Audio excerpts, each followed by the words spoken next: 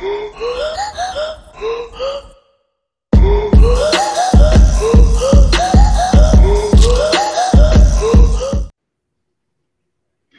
boxing fans around the world. Thanks once again for joining us here on Talk and Fight for another episode of Knuckle Up.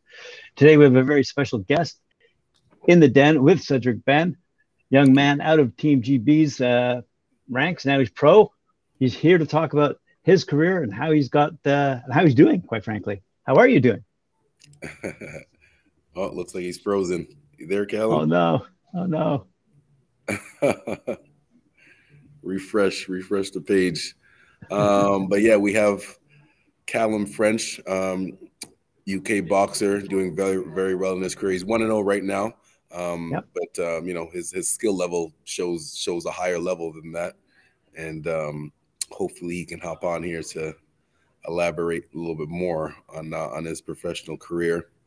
He's 1-0 right now. Had a tough debut against get his opponent's name here, Rustin Fathulim, who Callum French, he clearly won the match, and that was his pro debut, and here he is. Perfect. Welcome to the show, champ. Well, take us back to the beginning. How did you first get involved in the sport, and why? It's a good story, actually. It started in this kitchen right here.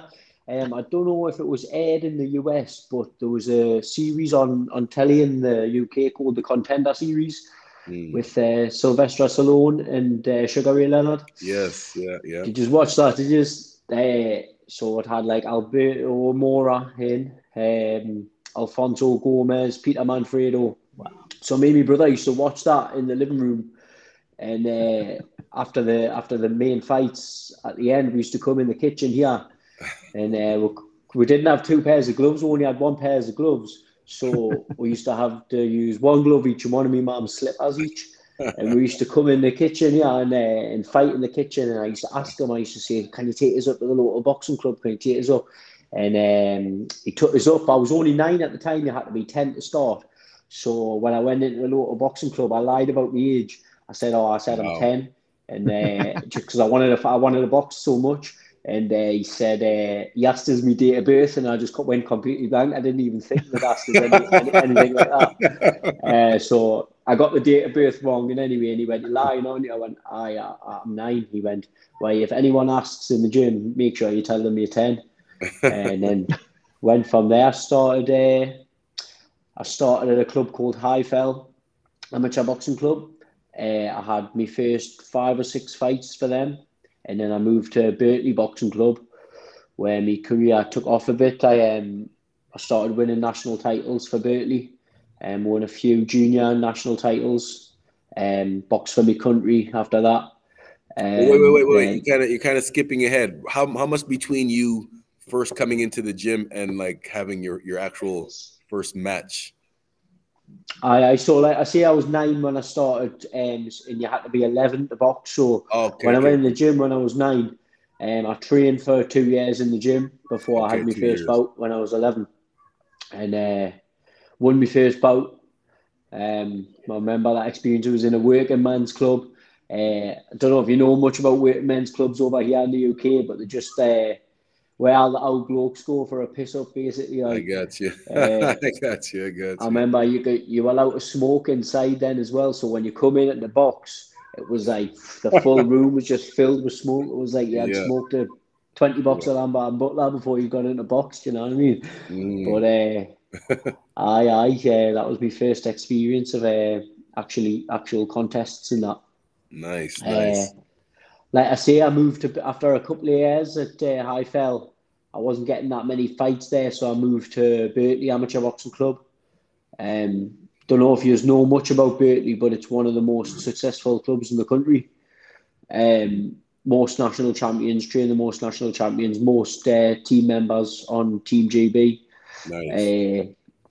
So I started boxing at Berkeley, won my first junior national title at Berkeley.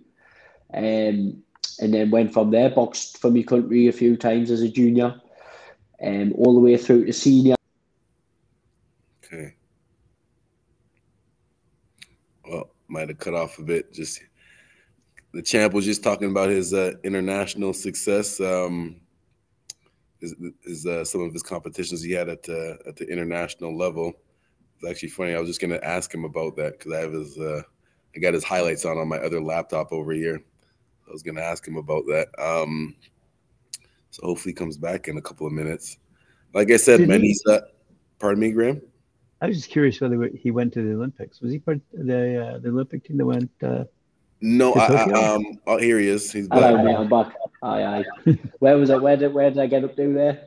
You were just talking about you just started to get onto the international scene, your competitions at the international scene.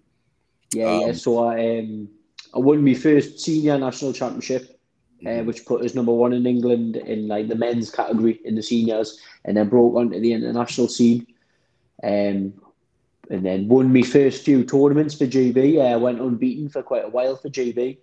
35 fights. I went on a 35-fight unbeaten win streak, Nice.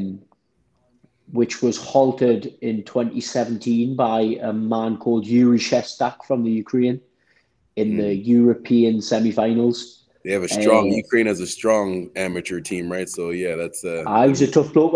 I'd boxed him earlier in the year. I'd boxed him in the Stranja tournament in Bulgaria, and I'd beat him. And then the rematch was in the European semi-finals in Ukraine, in his hometown, and he beat us on a 3-2 split, which I thought I won. But it's on YouTube. You can have a watch of it. It's a good fight. It's a close fight. But it was one of them. It could have went either way. When you lose a split decision in the other person's hometown, you basically kind of won. But you've got to swallow it though, haven't you? You kind of go through and robbery. I got out the ring because the BBC over here in England, they cover the European Championships and the World Championships.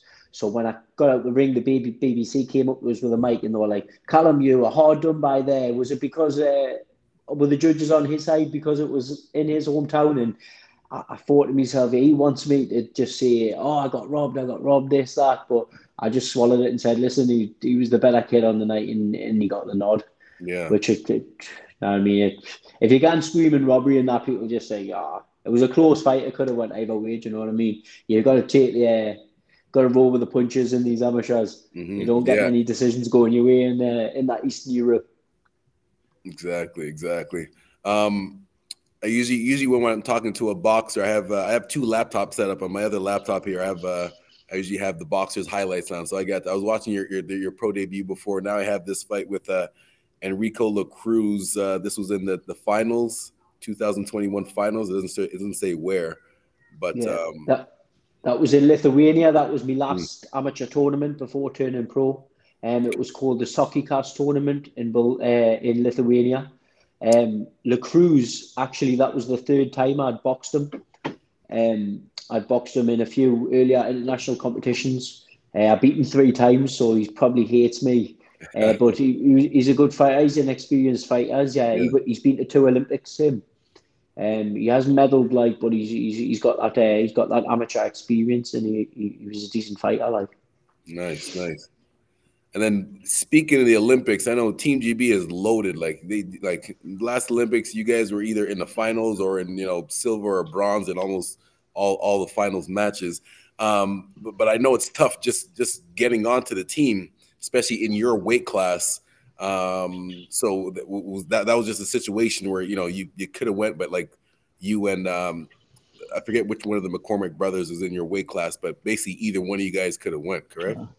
Yeah. So from after the Rio Olympics in 2016, I was the number 1 at 60 kilos. So I was the number 1 at 60. Luke was the number 1 at 64, and Pat was the number 1 at 69. So as we drew closer to this 2020 Olympics, I had it in my head I was going at 60, and Luke was going at 64, Pat was going at 69. But the year before the Olympics, the AIBA decided to change the weights around.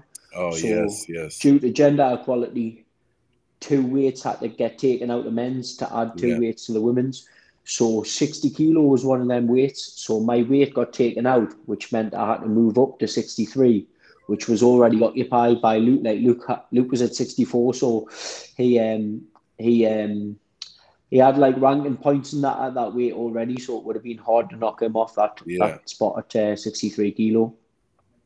So I didn't get a chance to go to the Olympics. I was meant to go over as a sparring partner to help Luke and that prepare, but I caught COVID a couple of weeks before I meant to go, so I was just like, it just wasn't meant to be that Tokyo for me. Like, well, this could be kind of like a sort of a blessing in disguise, because like normally when guys come out of the Olympics, especially when they put up a good showing like the McCormick brothers did, you know, everyone knows who they are, so they already have a target on their back. In your situation, and like me personally, I do my best to keep up with all the top boxers, pro and amateur.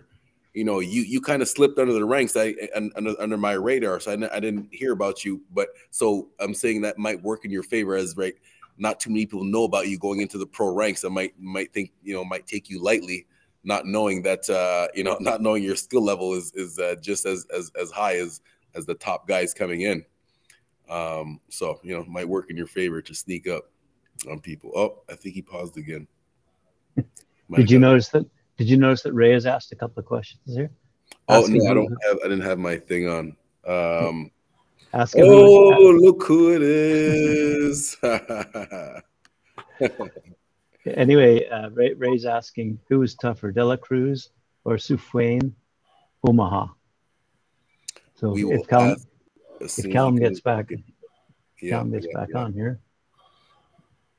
And Mike, I was doing my best to hold it down, and no, you held it down, brother. You held it down. I was watching. You held it down. Technical difficulties. Well, you know what it is. Technical difficulties worldwide, apparently. Yeah, I know, man. There he is. He's back. Sorry, mate, I lost you there. You're saying you do your best to keep up with the. Yes. I was saying I do my best to keep up with the top boxers at the pro and the amateur level. You kind of slipped through, you know, under my radar, just because, like I said, I knew all the guys from Team GB, and you know, just because at the Olympics and, you know, the big tournaments. So going into the pro level, the McCormick brothers, you know, they already have a target on their back because everyone already knows who they are. What I'm saying with you, it might work in your favor, just kind of slipping under the radar, people not knowing who you are, and might take you lightly, not knowing that your skill level is just as high as those other guys, right? So it might work in your favor to try to sneak up on them like that. Well, yeah, I definitely made. Obviously, I went to all the major tournaments and that the rest of the team went to. It was just obviously what happened with the weights when they changed the weights around that took away my opportunity to go to the Olympics. But like you say, it was a blessing in disguise. It fueled the fire in my belly. Like when I didn't go to the Olympics, it was like, right, where's the next step? I'm not standing on ceremony. What's the next move? And the next move was to turn pro with Matchroom in the zone. We have a question in our chat from Ray from the UK, who also has his own podcast too. His question is, who was tougher between De La Cruz and Soufiane Oumiha? Yeah, definitely Soufiane. I boxed De La Cruz 3 times and beaten 3 times. I boxed Soufiane once in the European Union finals. And Soufiane was one of the best boxers I've ever been in the ring with, to be honest. Nice. Olympic silver medalist. Won countless gold medals. He won a world gold medal, beating Lazaro Alvarez in the final. You know, he was a very skilled operator. Really, eh? Yeah. Now, what can you say? Sorry, I apologize for cutting you off. But what can you say, like, because you said he's the best boxer you've been in there with. Like, what exactly about him? Was it the speed? Was it just him being smart? Was it the power? What exactly separated him for you to say that he was clearly the best? His judgment of distance, his timing, his patience. He wouldn't. I was trying to draw him in, but he wouldn't. He'd never come. He would just wait on you and counter you. The speed of the counter. He's a very clever fighter. He's I say he's probably the best boxer I've ever boxed. Not the best I've ever been in the ring with. Like I've been over to your shows before, I went over to Colorado in 2017 and Okay. 2018 Okay. to train, obviously with Team GB, to train with the USA squad in the Olympic training centre. And the first year I went, I'd done a few rounds with Duke Reagan. Yes. Very good fighter. Yeah. Very good fighter. In the second year I went over, I'd done some rounds with Shakur and Keyshawn Davis as well. So nice. Oh, you got some good sparring in. Nice. You see what I mean? That's what I mean. These are the little things that that people don't know. Like, nobody knows your name yet, but you've been in the ring sparring with the best guys. You've competed at the highest level. Yeah. I got my money on you. Quality fighters and exactly. Good setup as well over in the USA training centre. Obviously, you've got K Karoma. Gives you a lot of good advice all the time, and he's got a lot of fighters there. I think he's taken a few of them pro as well now. So good luck to all them lads there. No doubt in my mind they'll be world champions. They're terrific fighters. I wanted to ask quick question from Ray. Mike, just a quick question from Ray. Graham Rutherford. Yes, he wanted to ask how good of a coach is Graham Rutherford. Yeah. Oh, Graham's the man behind the magic, man, isn't he? He goes under the radar so much, Graham, because he doesn't like the spotlight and that. But he's the best coach I've ever worked with. Obviously, all the coaches not down the GB squad now. I've got a lot of time for them. They're very, very good coaches, experienced international coaches. But Graham's technical side in that, nothing really comes close to it, to be honest. Obviously, he's trained us, trained me, trained the McCormack twins, trained Mark Dickinson. He's trained all of us up through leading up to going on GB from when we've been kids. It's not like he was like handed when we were good fighters. He was given to when we were given to him when we were like really young kids, and he's sculpted with styles and sculpted with character and into who we are today. So like massive respect to him and owe a lot to him. Not just in the ring, out the ring as well. You not know this, but I was working at a factory when I was about 18, and I got let go. So Graham was a scrap man at the time. So Graham gives us a job working with him on the scrap. Nice. And I was practicing for my driving test. I had my driving test coming up, so he was letting us drive the scrap van round. So the day before my test, it's been pouring down with rain. And basically, the faster you get round the round, the faster you get home. So I've been flying round the round. And it's been pouring down with rain. There's no tread on the tyres. I've come off a roundabout and I've been snaky in the scrap van along the road, completely lost control of it, went flying off the road into loads of trees and completely wrote it off. I had to get towed away and everything, man. And then I passed my test the next day. Now, like, a bit of pre-match nerves there. But Graham's been there for it, not just in the ring, like I say, out the ring as well. He's been like a father figure to all of us. Obviously, the twins and Mark, they went down a different path now. They're training down in London with Ben Davison. Yeah. But I'm still at Berkeley with Graham, and Cyrus Patterson's still at Berkeley as well. So I think we're staying there for now. I don't change it if it's not broken. Exactly. That's what I say. Like exactly. Since signing with Matchroom, well, like how long was Matchroom scouting you? Do you know how long they were scouting you before they wanted to sign? Yeah. So Matchroom had who's managing my career now, Charlie Sims. He had been coming down Sheffield since about 2018. Okay. Talking to us and asking like what my plans were and like saying what I'm going to be doing. So he's managing my career now. He's the son of Tony Sims, the trainer from the Matchroom gym.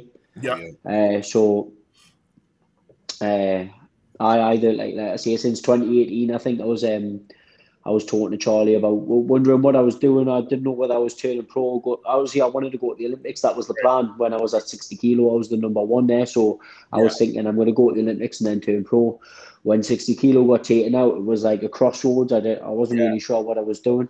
I know GB were quite keen to keep us on for another cycle, Right. but it wouldn't have left us much time to make a dent in the pro game. So I just made the decision to turn over. Like, Nice. So what are some of the short-term goals that you and the Matchroom team have in set in the next, say, 6 months to a year? What are you guys planning? How many times you want to fight? Where are you going to fight? I want to be as active as possible this year. Like, I want to be as busy as possible. Actually, I think I've got 4 6-rounders, 2 8-rounders, and 2 10-rounders in my contract. Yeah. But that can be moved quicker if needs be. Hopefully, I want to be boxing for a title in the next 18 months, 18 months, 2 years. But like I say, this year is about activity. It's about activity, consistency. I want to be boxing as much as I can, getting as much experience as I can in the pros, because it's a different game, and you've got to learn the tricks of the trade and that, haven't you? Like, completely different. Like, I learned a lot in my first fight. Now that it's a tougher game than the amateur game, and you've got to prepare better. You've got to be fitter. You've got to be stronger. It's more like a fight. Like, I heard someone say not long ago, amateur boxing's like a chess match, and professional boxing's war. Basically, yes. Is. I was, because my next question was going to ask you, like, what do you see as the biggest difference between the amateur and the pro level? But you just answered it right there. You know, you're right, because in 3 rounds, it's a high pace, but it's a high pace chess match, because there's not too many knockouts. You're just trying to hurry up and get some points and not get hit. At the pro level, you're right, it is war, because it's, you're going, even though you're still in between 4 and 6 rounds right now, eventually you're going to be spreading that out to more rounds. So you got to be able to, think your way through the war, like you said. All right. Just going back to, I'm a boxing coach myself, so I appreciate hearing about other good coaches like Graham Rutherford. Spissy, you mentioned before about your different style, and this is something that Mike noticed too. The different style that you have, specifically, like that sneak uppercut that you do. I mean, everyone could throw a nice uppercut, but the way you do it, it's different. And I'm assuming is that a Graham Rutherford trick? Yes. Or is that? I obviously we just been working on everything in the gym, man. We've been working on the inside game, because as an amateur, I was very long range. I didn't really work much on the inside, but obviously you've got to alter that in the pros. You're gonna have to box on the, even though like I that's probably still me my best boxing ability is to box long, but I'm gonna have to adapt and box on the inside sometimes as well, because obviously you need to in the pros. You've got to work inside, and you've got to stay busy. So we're just working on that sneaky little uppercut in the gym. And when he comes inside, just let it go as soon as he's inside. Got to punch first on the inside, really. Like, can't let him get his work off first. So as soon as he's inside, bang, let him go. Yeah, there was one combo specifically that I watched you throw, and it was you countered him with that inside left, and then you backed out, and then threw the jab quick, and then wow, just that straight left drilled the guy, man. Like, your ability to bounce back and come in was really quick, man. It's really fast. What kind of drills do you do to work on that, on gaining that kind of speed to be able to close that distance so quickly like that? Yeah, so with Berkeley being an amateur gym originally, when all the way through we've been drilled these footwork drills. So it's been like since I've been like 12 years old, we've been in and out on the feet, fast feet. So we've been working on footwork. We've worked on footwork for the past like 10 years or something, and Berkeley in and out, fast feet, in and out, judge the distance and counter, like feint and counter. So I think that itself has just been drilled into us over the years, and just like it's ingrained in us now, like. Yeah, that's great fundamentals from a great coach, man. That's really right. Exactly. Good base. You need a good base to be a champ. Definitely solid base. Yeah, that's right. Okay, so for the people out there that don't really know who you are, what would you say would represent your best performance in the ring so far? What opponent? I'm not really sure. Like, if you watch some of my WSBs, I box well in some of my WSBs. Obviously, you can watch that pro debut. That's a good performance. I box quite well in that. Obviously, it's not against a massive caliber, because I was boxing quite a high caliber of opponent in the amateurs, and he wasn't as high. Obviously, when you start out in the pros, you're not boxing at that high international level as an amateur. But boxed in some major competitions all over the world against some of the top lads in the lightweight division. So you can probably find some of the fights are there on YouTube. Yuri Shestak, the one I was talking about before, the bloke who ended me 35 winning streak.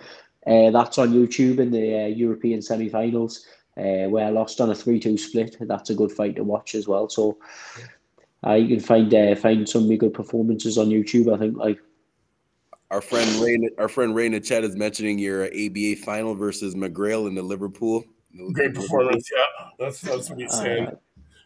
That was a tough fight against Peter. I'm good friends with Peter now, so that was like my breakthrough onto the GB to get us onto the GB team. So I wasn't on GB at the time, and then that was my first senior national title. So I boxed Peter in the final. Peter was already on GB at the time, and I beat him in Liverpool. It was a tough fight. But like I say, that got us onto the GB team and made us break onto the international scene. Nice. Any plans on? You already traveled to North America for some great sparring, like you mentioned before. Any plans on coming back for a training camp or anything like that? As you can see, I have a gym here that you can use too. I would love to. I would love to get over there sparring. Obviously, everyone knows the American gyms are the best for the pro sparring. So if I get the opportunity to go over there, I'll jump at the chance straight away, because I know it's tough sparring over there, and you've got plenty of good pros. So it can only bring us on. Obviously, the only way you come on in anything, in any sport and anything you do, is to be in there with people who are either on the same level as you or higher level than you, which brings you on. So you want to be pushing for that tough sparring all the time, and USA is where the tough sparring is, like, isn't it? Exactly. What do you think separates you from every other athlete in your weight class? Me mindset, me drive. A lot of fighters have got the ability, but they haven't got the dedication. A lot of fighters have got the dedication, but they haven't got the ability. I honestly believe I've got the full package. I've got the ability, and I think I've got the dedication to go with it. I cranked it up even more since I left GB.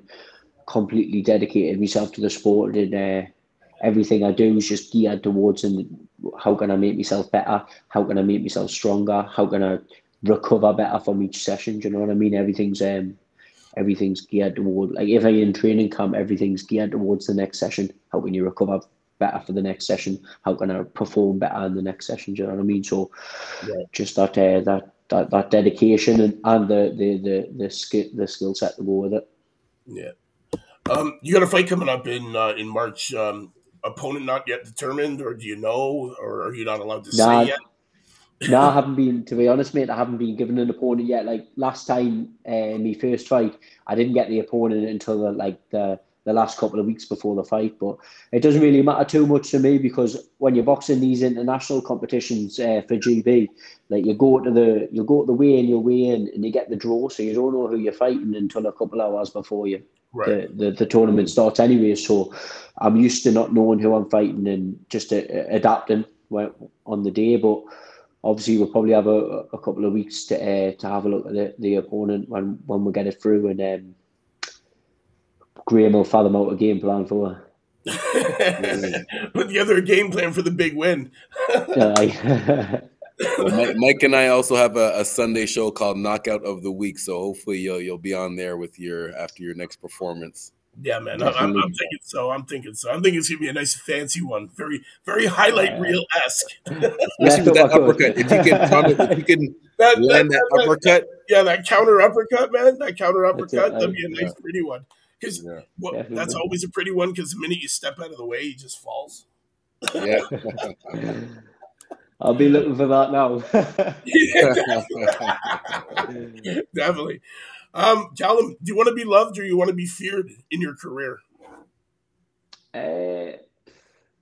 It doesn't really matter to me, you know what I mean? As long as I just be myself and get in the ring and get the wins, you can love us, you can fear us, you can think what you want about us. Yeah. Right. Oh, we froze there. We'll get him back in a second. Man, I had technical difficulties myself. Couldn't even get on. What other stats can you tell us about Callum? Callum, man, yo, let me tell you a little bit. Let me refresh everybody. Yes, please. Yo, Callum was a European bronze medalist in 2017, and he enjoyed a 35 fight winning streak from 2012 to 2017 for 5 years. 5 years.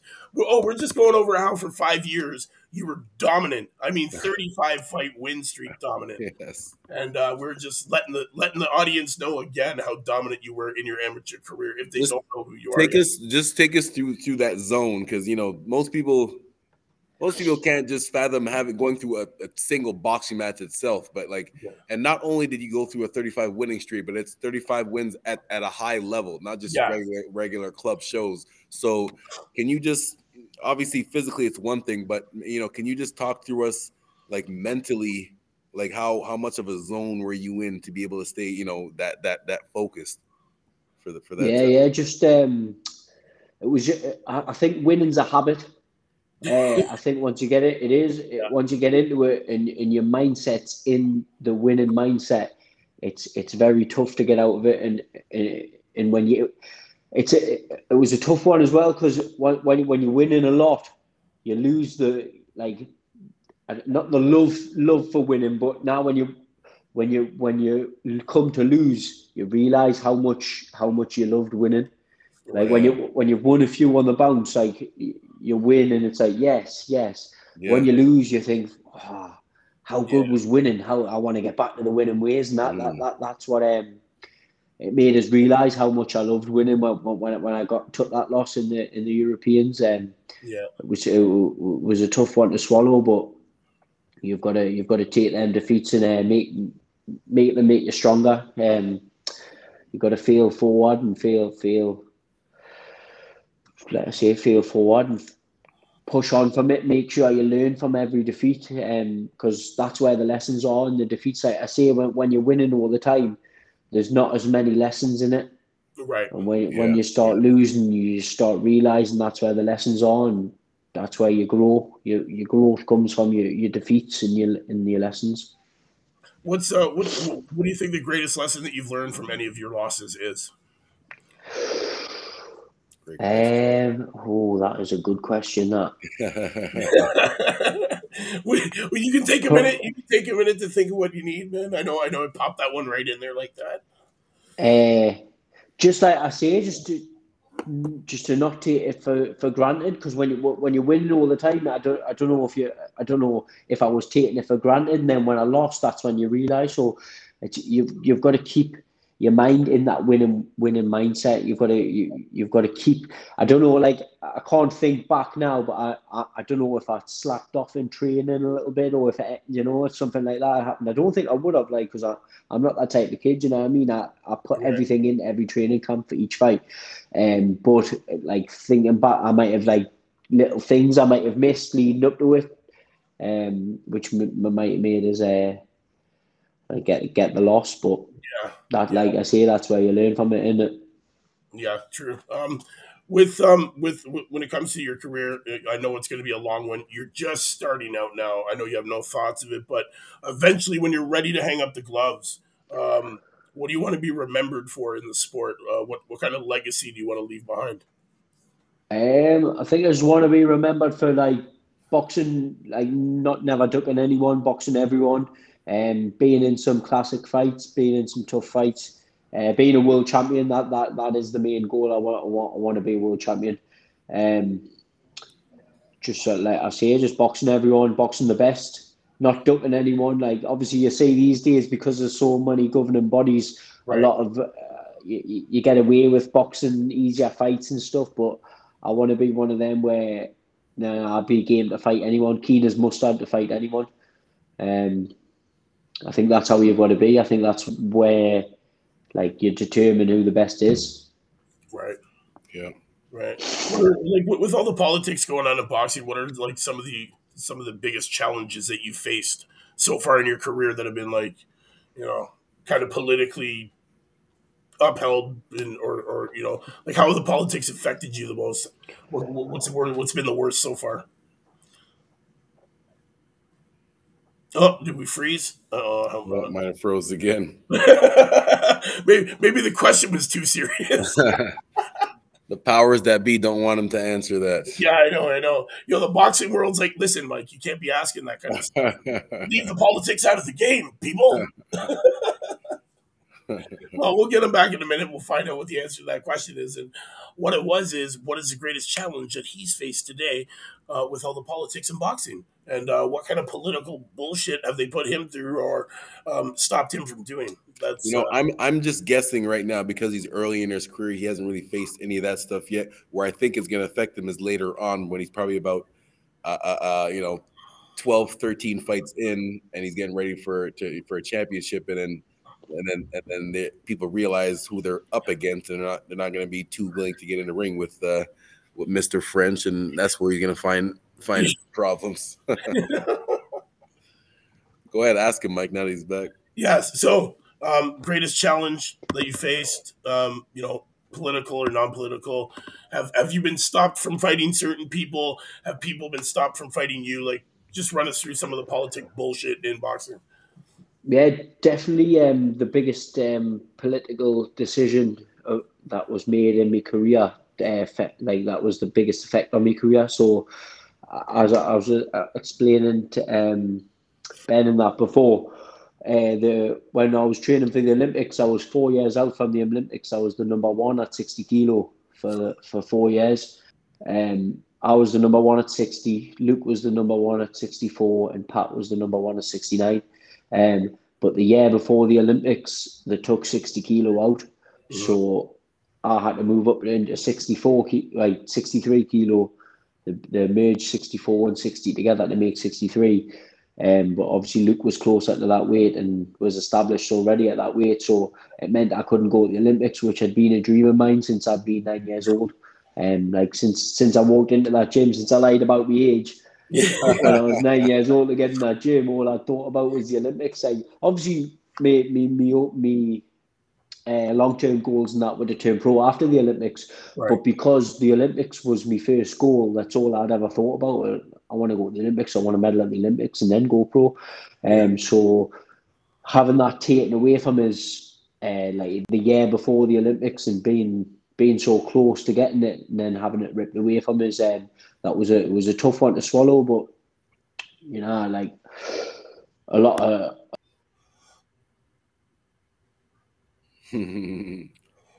That connection. It's the witching hour. That's why it's the witching hour, folks. That's where everybody just got home from work and everybody's on the internet all at once. Basically. Yeah, I think we'll get him back here in a second. We're gonna ask him a couple more questions, and we're gonna wrap up because I know he's a very busy man, and he's got probably fight camp starting in a week or so. So yeah. I gotta get going in a couple of minutes here myself. Yeah. So we'll ask him a couple more questions as soon as we get him back, and we'll go from there, man. Did he have a name? Oh no, there was no name for his next opponent. No, not yet, and he doesn't care. He's just gonna get in there and do what he does best, and that's smash people out, man. Honestly, great. The kid's actually a really good boxer, man. He's got great ring IQ. Can't wait to see him back in the ring.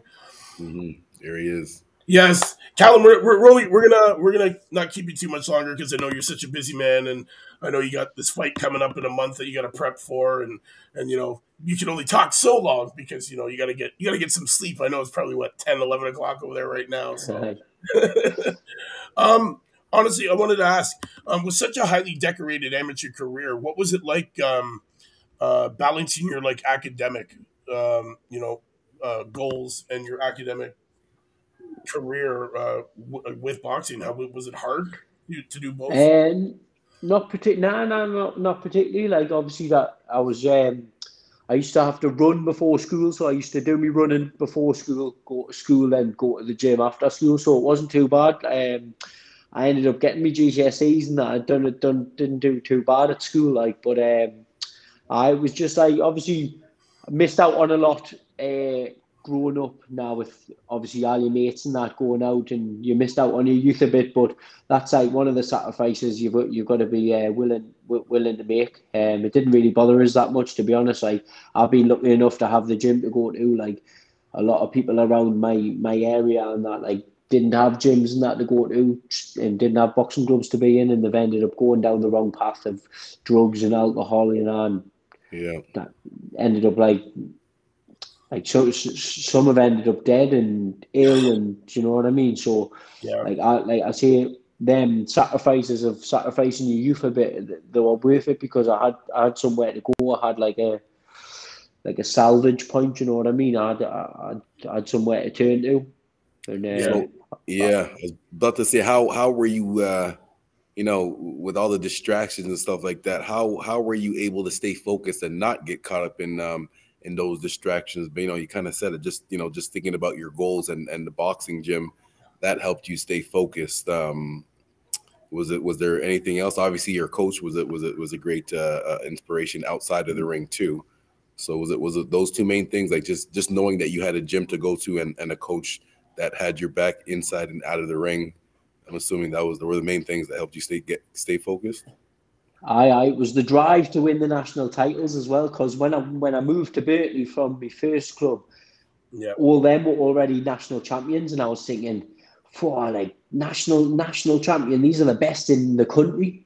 Like, I want to be doing what they're doing. So it's the competitive side of us now. I'm a very competitive person, so I was saying, when I got there and they were all national champions already, I was thinking, I want a piece of that cake. Do you know what I mean? So it was that drive in us. I was thinking, when my mates were going out on the drink and that, I was like, I'm not even asked about that. I want to be a national champion.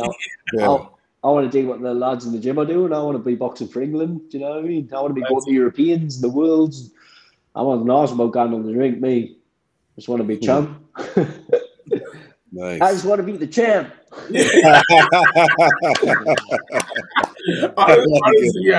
Honestly, that's recipe for success, man. You need a lot of willpower. You need to be able to stay focused, and definitely you're showing that, man. Especially with the highly decorated amateur career that you've had, man. 17 national tournaments or something like that, 14 golds, and then a 5-year win streak. Like, that's dedication, man. That's pure dedication. And honestly, I can't wait to watch the rest of your pro career. It's going to be great, man. Seriously. I think he froze again, but we'll get him back in a second so we can actually say bye to him. Yeah. We'll get him back just to close it out. Yeah, man, that's good, man. I'm great. Thanks for putting me on to him. Yeah.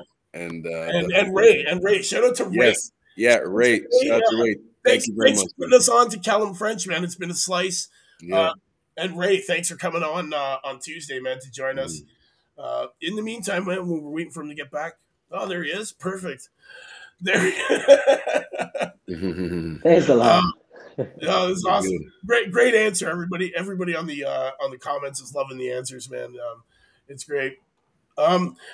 I guess we won't keep you too much longer, man. We know you're busy. When you find out your opponent, shoot us a message, let us know so we can help advertise and promote and push and let the people know who you are around the world. Because definitely, guys that are watching around the world right now, Callum French, be on the lookout for this kid, man. He is definitely a force to be reckoned with in this pro division, man. Go check out. We will drop his first fight in the comments, man, on a link so you guys can see. You don't even have to search for it. How about that? And Callum, man, personally, I just want to thank you for taking the time out of your busy schedule to come and join us here.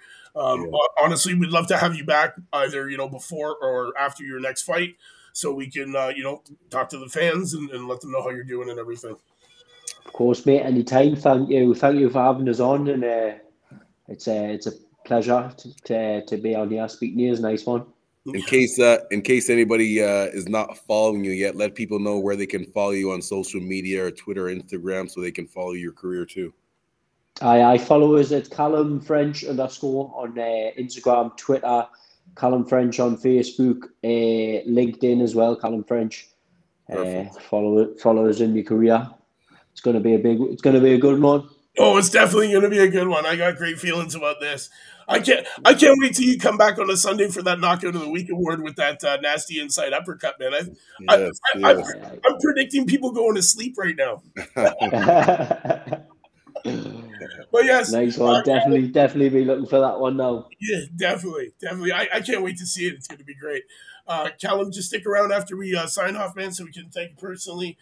To all the Knuckle Up fans that are watching, thanks for tuning in. Sorry that I was late with my technical difficulties today, guys, but Cedric, you held it down like a champ. I tried. Yeah, man. Guys, you know what it is tomorrow. Hannah Hansen in the studio, 1 p.m. Eastern Standard Time. Plus, we got Female Friday at 4. Plus, the Friday night panel. We got lots going on. So, guys, make sure you come check the channel tomorrow. If you haven't yet, go to talkandfight.com, hit that subscribe, and set those reminders. And we'll see you tomorrow. Same time, same channel, new prospect. See ya. Peace.